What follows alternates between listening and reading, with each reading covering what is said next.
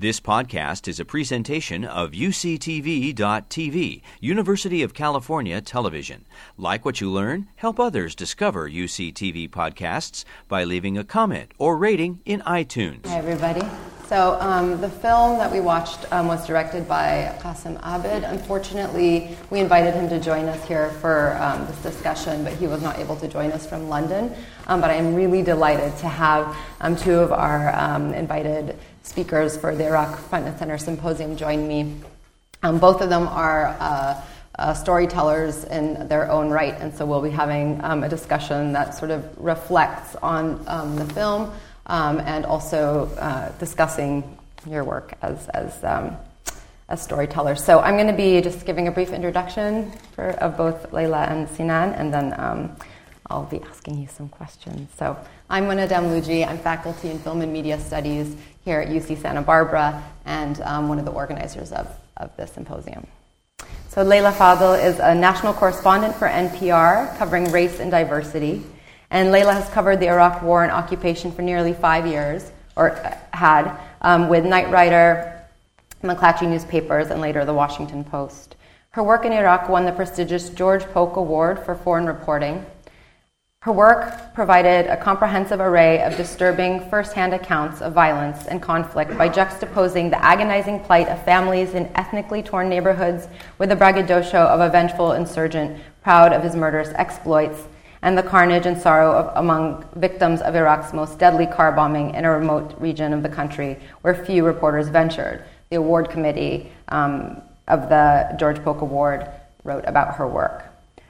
They continue that her reports also offered vivid depictions of complex developments and subtle shifts in Iraq's ever-changing military and political struggle.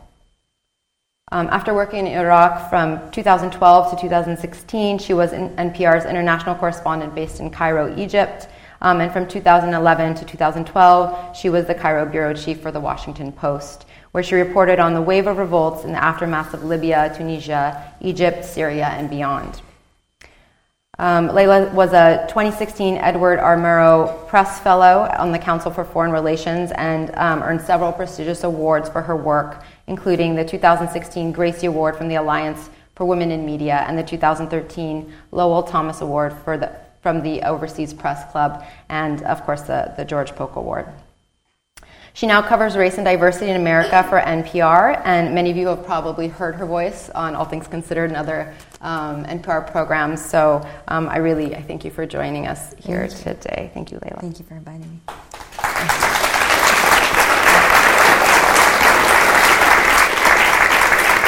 And we're also joined by Sinaan Antoon, who is a poet, novelist, translator, and scholar. He was born and raised in Baghdad, where he and left the United States after the 1991 Gulf War. And in 2003, he returned to co-produce and co-direct a documentary film about Iraq under occupation entitled About Baghdad. Sinaan is an associate professor at NYU's Gallatin School and co-founder and co-editor of Jadaliya. He has published 2 collections of poetry in Arabic and 4 novels, which have been translated into English, French, Turkish, and Spanish and other languages. The Corpse Washer, which I know some of you may have read, it's assigned in classes here at UCSB, was longlisted for the Independent International Fiction Prize in 2014 and won the Best Arab American Book Award in 2014 and the 2014 Saif Gobash Banipal Prize for Literary Translation. The novel has been described as a powerful and important novel of the Iraq War and a necessary counterpoint to American stories focused almost exclusively on the suffering and trauma of Iraq's occupiers. Sinaan Antoon's The Corpse Washer offers a moving literary elegy not only for the numberless Iraqi dead, but also for those who remain to bury them. It must be read, and I agree. The English translation of his 4th novel is forthcoming from Yale University Press in 2019. Please help me welcome Sinaan Antoon. Thank you.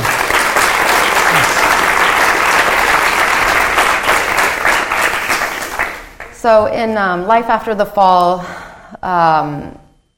the film begins with a story of Kasim, who's returning after being outside of the country for 35 years to Iraq in the aftermath of the 2003 U.S.-led invasion and the subsequent fall of the Ba'ath Party.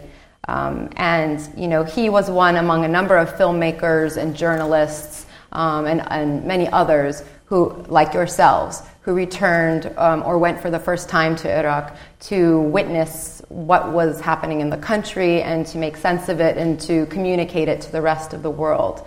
So in various facets of your work, you have done that work of communicating it through literature and through film and through your reporting. And so I would be grateful if you could share a bit about that particular moment and going to Iraq at that time for yourselves and sort of what your aims were in returning or going to Iraq for the first time. Go ahead. I'll start? Oh, okay. Ladies first. Mm-hmm. So I actually first went not right after the fall, but in 2005. And at that point, I, as a journalist, felt that I wanted to make sure I was documenting what it was to live and survive invasion, occupation, and what American policy meant for people neighborhood to neighborhood across the country. And so as a journalist, most of us didn't live in the green zone because that meant being walled off from the country that you were meant to cover. And so what we did was a lot of what you saw in this film. I told the story through the grave diggers in the cemetery where they buried the youngest brother. I told the stories through pregnant women trying to have their babies without getting shot on roads that were either after curfew where you could be shot by an American soldier or by whatever militia may be controlling your neighborhood at that time as the country sort of divided. I told the story through marriages and divorces that were often prescribed by tensions rather than a lack of love or a marriage falling apart, but by logistics where you couldn't get to a neighborhood that was safe for both of you, or your in-laws could no longer visit. There was one family that I remember talking to who would meet at a neutral point because she was Shia, her husband was Sunni. It was no longer safe for him to live in the neighborhood where her in-laws lived and where they had lived, so they left. And then every time she would go visit her family, they would meet at a central point. She would be picked up by her brothers, and then they would go and see their family. And so that was sort of the way that I tried to tell the stories, was through what was happening to families, one way by one. And the beautiful thing about this film is that they did that through the continuity of one family. And so you could see sort of the direction that the country was going and what was happening to this one family. And so that was sort of my goal as a journalist going there. Yeah, so my best friend and colleague Bassam Haddad and I, ironically, had always wanted to make a comedy about Arab Americans. But 9/11 and the war on terror and the run-up to the Iraq invasion changed so many things, but changed our priorities as well.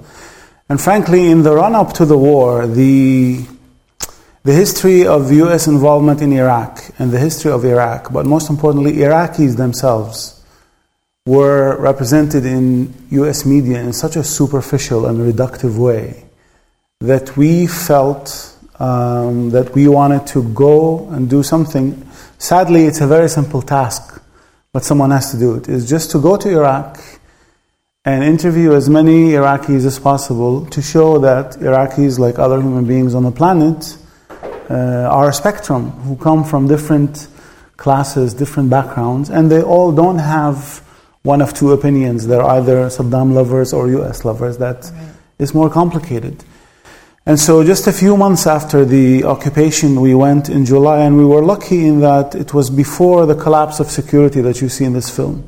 So that was the brief moment of the first few months where you could actually drive around the city without being stopped by checkpoints or by suicide bombings. And we had very limited funding because we were independent.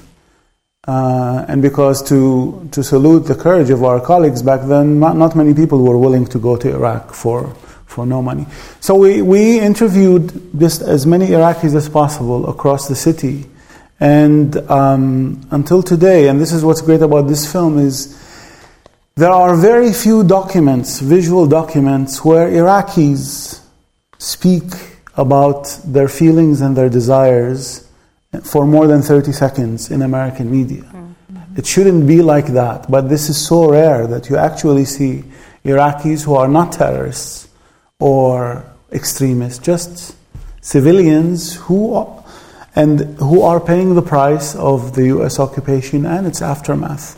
So for me, but I must say that for all returnees, because it is a genre of Iraqi artists and writers going back from the diaspora, is that even though I had tried very hard to keep up and stay abreast of everything and not have any expectations, but for anyone who had left the country for 10 or more years, it is just was still shocking what the sanctions had done to Iraqis, to Iraqi spaces, to the material reality of the city, to people themselves. I mean, so I don't know if it's legible for you, but to see how everything is decrepit in a way, the cars, the space, and Baghdad wasn't like that in a way. So that's something that's perhaps very difficult to imagine what kind of Baghdad existed that has completely disappeared. And that reality, which is now so normalized, whatever one may think and one should think of life under dictatorship, but there was an open city that was not divided, and there was something called security and safety, and that's what these people in the film and Iraqis today long for. Thank you. Well, you both sort of talked about what your aims were in going and telling stories. So I'm curious how, in doing the work and in making the films and doing your reporting, how did that land in media landscapes that are saturated, as you said, with much more reductive portrayals of Iraqis? Like, do you feel like that work had traction, or can you just contextualize it a bit in the fields that you were working with in? I mean, I don't know, to be honest. I mean, I think that coming back, a lot of the times the Iraq War is spoken about as something that happened to this country, or something about freedom here, or these big sort of slogans about what Iraq was to America, and not as much about what happened to the country and the people that live in it, or the idea of ISIS or Al-Qaeda or the Ba'ath Party or the Shias or the Sunnis, and all these catchphrases. I remember the first time I came back to the States after having left Iraq, I moved to Egypt, and I was somewhere in DC, and somebody turned to me and said, "Oh, are you a Sunni or a Shia?" And I was like, "What? This is like normal conversation in DC." So it sort of became this versus the stories that you want people to remember about life and what life looks like. Because in the time that I lived in Iraq, we had an Iraqi journalist that worked with us who was working with us, but was also a physician who was shot by an American sniper because he didn't stop in time at a checkpoint. And ultimately they gave a little bit of money to his wife, but his daughter lost their father. Iraq lost a doctor and a journalist and a person that was telling the stories of that country. There were kidnappings. We had a former pilot who worked also with our bureau who was terrified that he would be assassinated because there was an assassination campaign of pilots. And all of this was just happening, and you couldn't really control it. And then you had to sort of side with whatever group controlled your neighborhood to protect yourself, but you don't really agree with the group that was in charge. And now today, all of the people that I worked with in Iraq have either left, which is a huge brain drain on the country. These were people who were professionals and creators or doctors, and they're here in Sweden, one still trying to leave, or are no longer alive. And so I do think that a lot of that story gets lost. And I still tried to do that. I did go back to Iraq during the fall of Mosul to ISIS, and then ISIS liberated. But it was this cyclical thing that people don't see as people are searching for this sort of stability, which ends up having you in all these different people's hands. And in Iraq, the thing that I always looked at were the walls, because they told these stories of who had come through and taken power of the neighborhood. And every time a new person was in power in that neighborhood, there was like a new paint job and new slogans on that wall. So, yeah, I don't know if I answered the question or I started rambling, but... For our documentary, we didn't want to have a simplistic, linear narrative. We intentionally wanted more a fragmentary narrative because that reflects the situation. So in showing the film in this country, we succeeded in showing it in a lot of universities and community centers. But of course, even PBS, Outpost of Hope, refused to show our documentary because they said it didn't have a story. Which I think it says something about how, of course, if it's not the narrative that you're used to, then it's illegible and it's not a story. But I have to say something, which is that, unfortunately, not just for Iraq, but for many places in the global South, it's very, very difficult and challenging to imagine that people there live full lives for a variety of reasons, and hence their death or the destruction of their lives is not really registered as a loss. In a way, their lives are, to quote Judith Butler, is not grievable because the different lives that they live are, many of us cannot approximate or imagine those lives as lives that are equal. And you can see there are so many examples of that. With the terrorist attacks in Paris, it's an attack against civilization and against culture and against all of us, and everyone has a French flag, but an attack in Lahore or Baghdad is just an attack, and there are just numbers of people who don't have names and who don't have faces. And let's all be honest, or most of us. So in this film, of course, because the girls are not veiled and because the men are drinking alcohol, let's be honest, that makes them more human to many of us. I mean, I was thinking to myself, had all the girls been veiled, I think the level of humanity would have decreased a little bit. So that's something else that we always have to think of and think about. Yeah. Sorry if I hijacked your question. No. And went in a completely different direction. I put things up I'm a there. hijacker. So, I mean, you bring up a point about, always talking about like humanizing people through film or through storytelling, and that whole phrasing, we can sort of unpack that. But in the context of this film, there's a very particular perspective, which is that of the family and family life and the home, and family relationships. And I'm wondering, like, in this style, which is very, it's like a verite, almost like a home video aesthetic, right? So we feel like we get to know these characters and we're with them in, mundane moments of life. So I'm wondering, either in reflecting in the film or thinking about the work that you all have done, like, what work does that do to place an audience in an intimate family space? Sinaan, in your novels, family is a big part of the context of your characters, and I know that you, as you said, you reported on births and, thinking about family relationships and how that told a story of everyday life. So anything that you guys would like to share about? Well, I feel, so what I loved about this film is that the family is not one thing. They are complicated. They have this one younger religious brother who met a friend and he changed his sect and he became more religious, but still sits at the table when they drink and joke at night. And they joke about his faith. What I love about that is that it isn't, there is the extremist part of the family and the secular part of the family. They're a family. And they've all taken different directions with their lives, including the family member who came back and left for a very long time. And I also think, the idea of what it is to worry about your child on the way to school, all of these very nuanced things that happen everywhere, I think are really important. And in this context, it's the evolution that happens over years with these characters. It's not a character you meet in 2004 and or 2005 and 2006, but what happens to them, where they go, where they divide. And I think, that's, like, for example, the morgue scene. That was a morgue that I often went to, and I saw those scenes and I heard those scenes, but placing them in a position where the man who then they see on the 7th photo on the day, this particular day.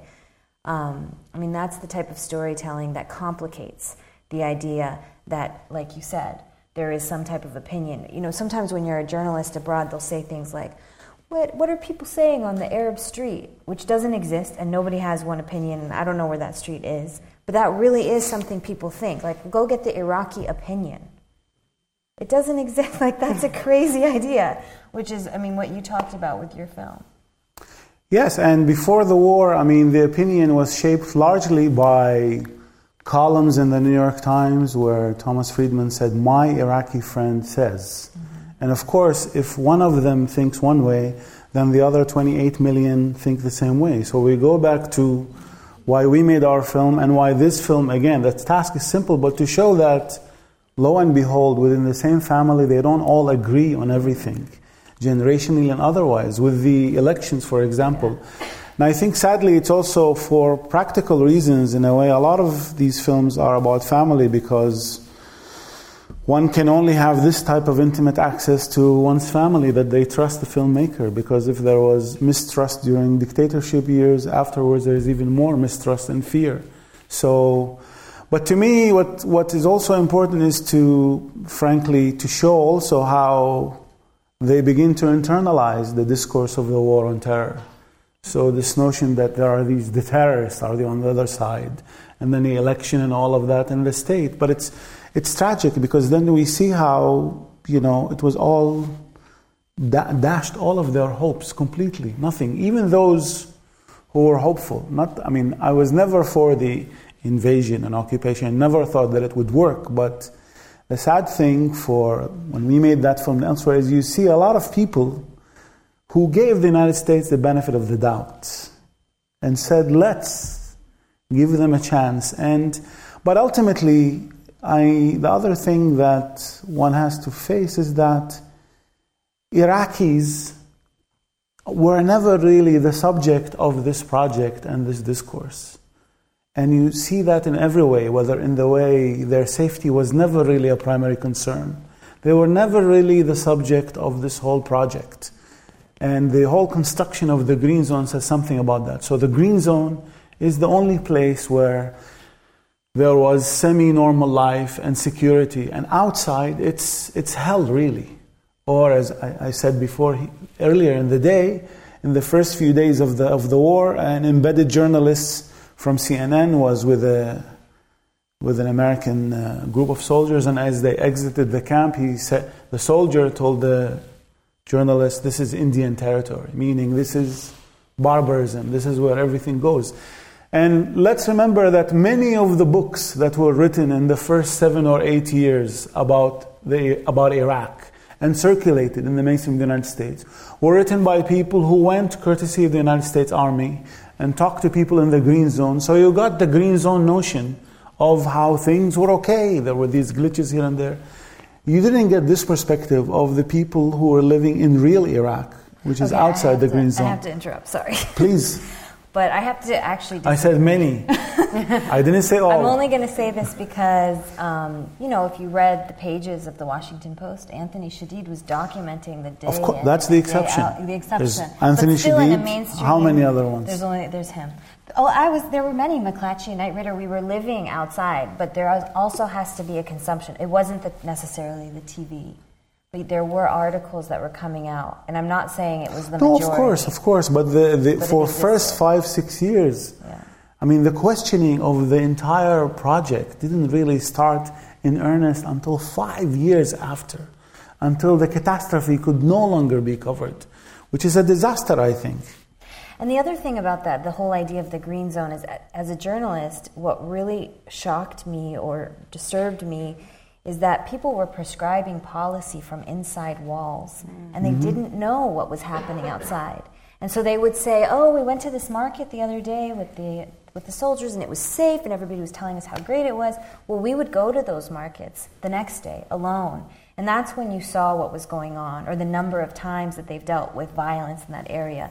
And so the idea that there was prescription of policy from people who literally had no ability to actually see what life was like in places that they were prescribing policy. And that included the politicians that had come back mostly from somewhere else.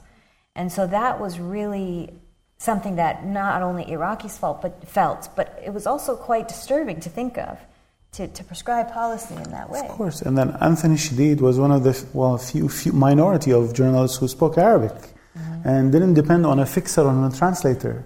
And that makes a great difference in how you interact with the interviewee, who then, when they see that you're speaking that language, they open up in a different way.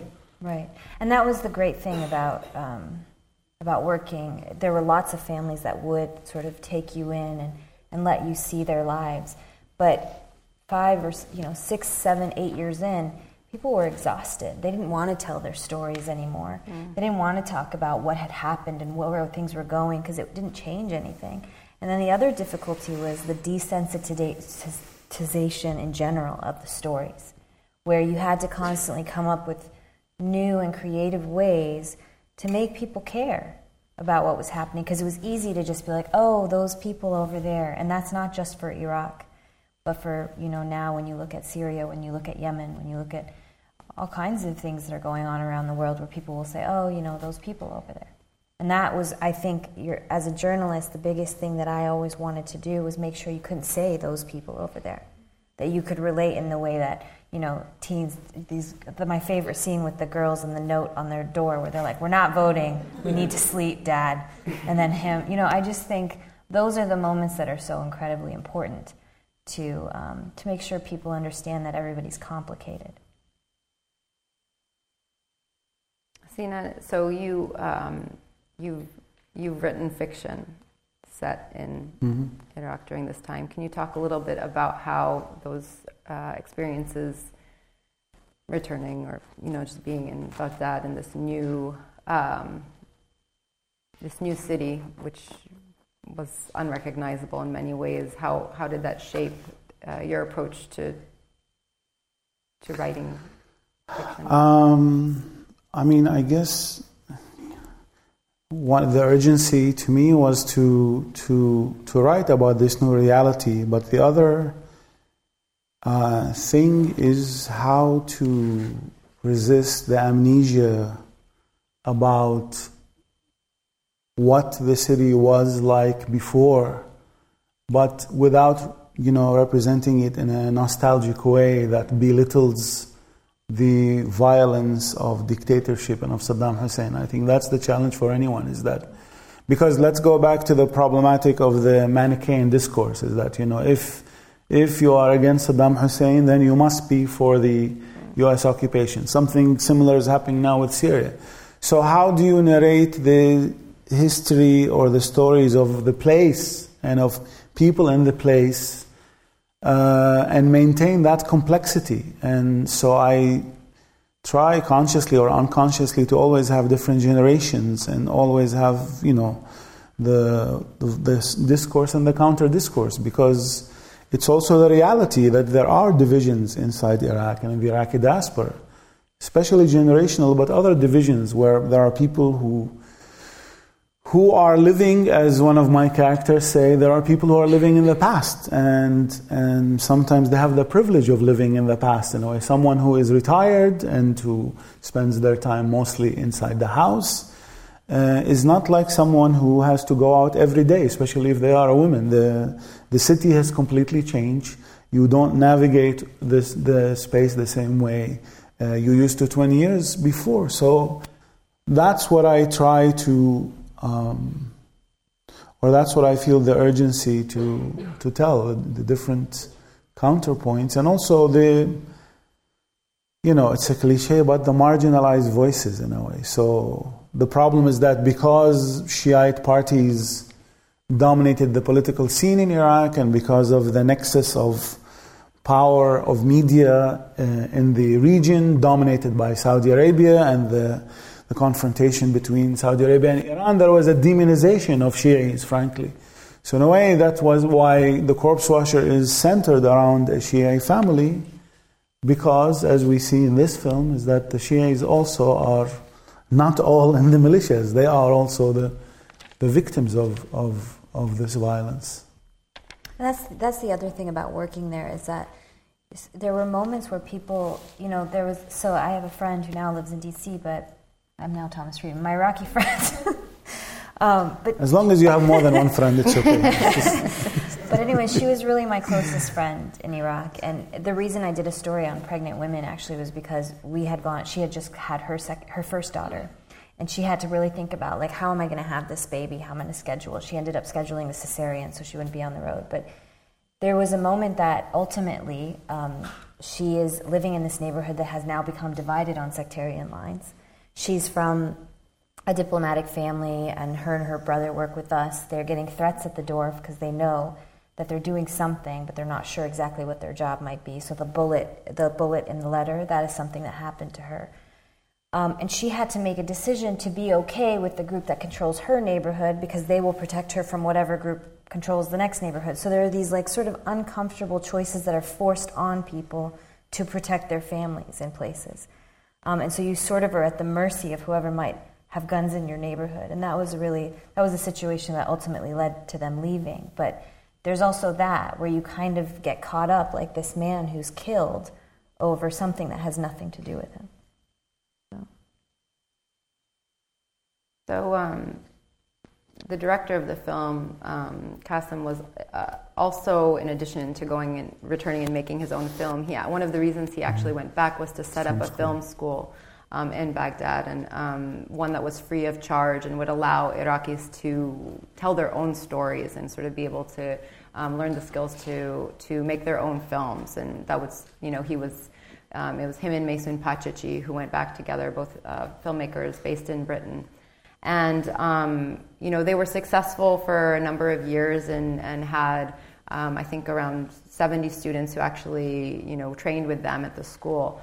But there was, just in trying to make the films themselves as Baghdadis who live, in the city and have to face the everyday realities of living and moving around the city and trying to film, there were all kinds of obstacles and sometimes life or death obstacles that arose. And so one of the filmmakers, the student of Kasim's, Imad Ali, was making a film about Al-Munatbi Street, which is, famous as being sort of the literary heart of Baghdad, of the capital, and was focusing on this one cafe, the Shabandar Cafe, which was destroyed in an explosion. And when the filmmaker returned to the cafe to film, he was actually shot in his leg and in his chest, and he survived.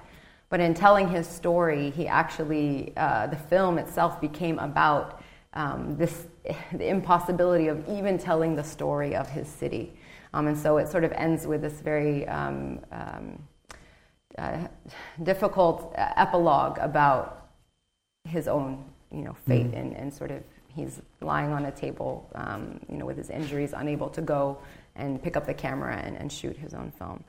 And I tell this story because I think it's just one example of, in thinking through why don't we hear, why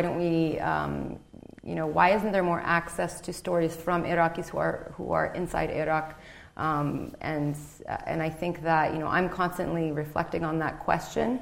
Why is it, people who come from outside, whether it's the diaspora going in to tell the story, and so I just sort of invite you to also think about that and what you know of the Iraqis you worked with, and sort of what is that tension between our privilege to tell stories on behalf of people who live through these things versus those who are writing from within the country. In shooting the documentary, this lady told us, the film crew, I will forgive the U.S. for bombing us, but I will not forgive them for the sanctions. And sorry to go back to the sanctions, but what the sanctions did from 1990 to 2013 is really destroy so much of the social fabric and the capabilities of Iraqi society. So that speaking of filmmaking, they weren't even allowed to import film reels. So the first film that was made after the invasion by Uday Rashid, called Underexposure, is made in film reel that he found, which is so old.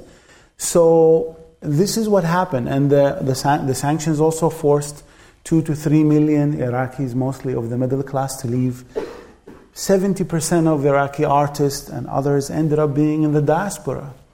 Add to all of that, and I remember in the year preceding the invasion, a number of Iraqi groups were collecting the names and contact info for diaspora Iraqis who were willing to go back to Iraq in the summer and work in the country.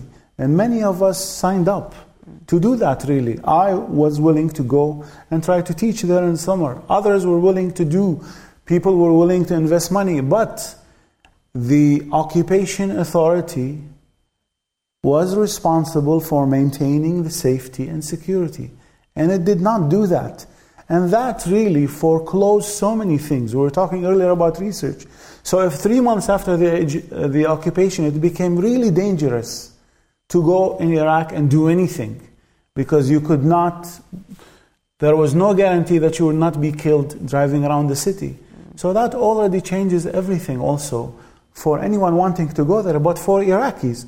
So for me and many other people who grew up in Baghdad, Baghdad was, of course, was a dictatorship, it was a police state, but it was an open city.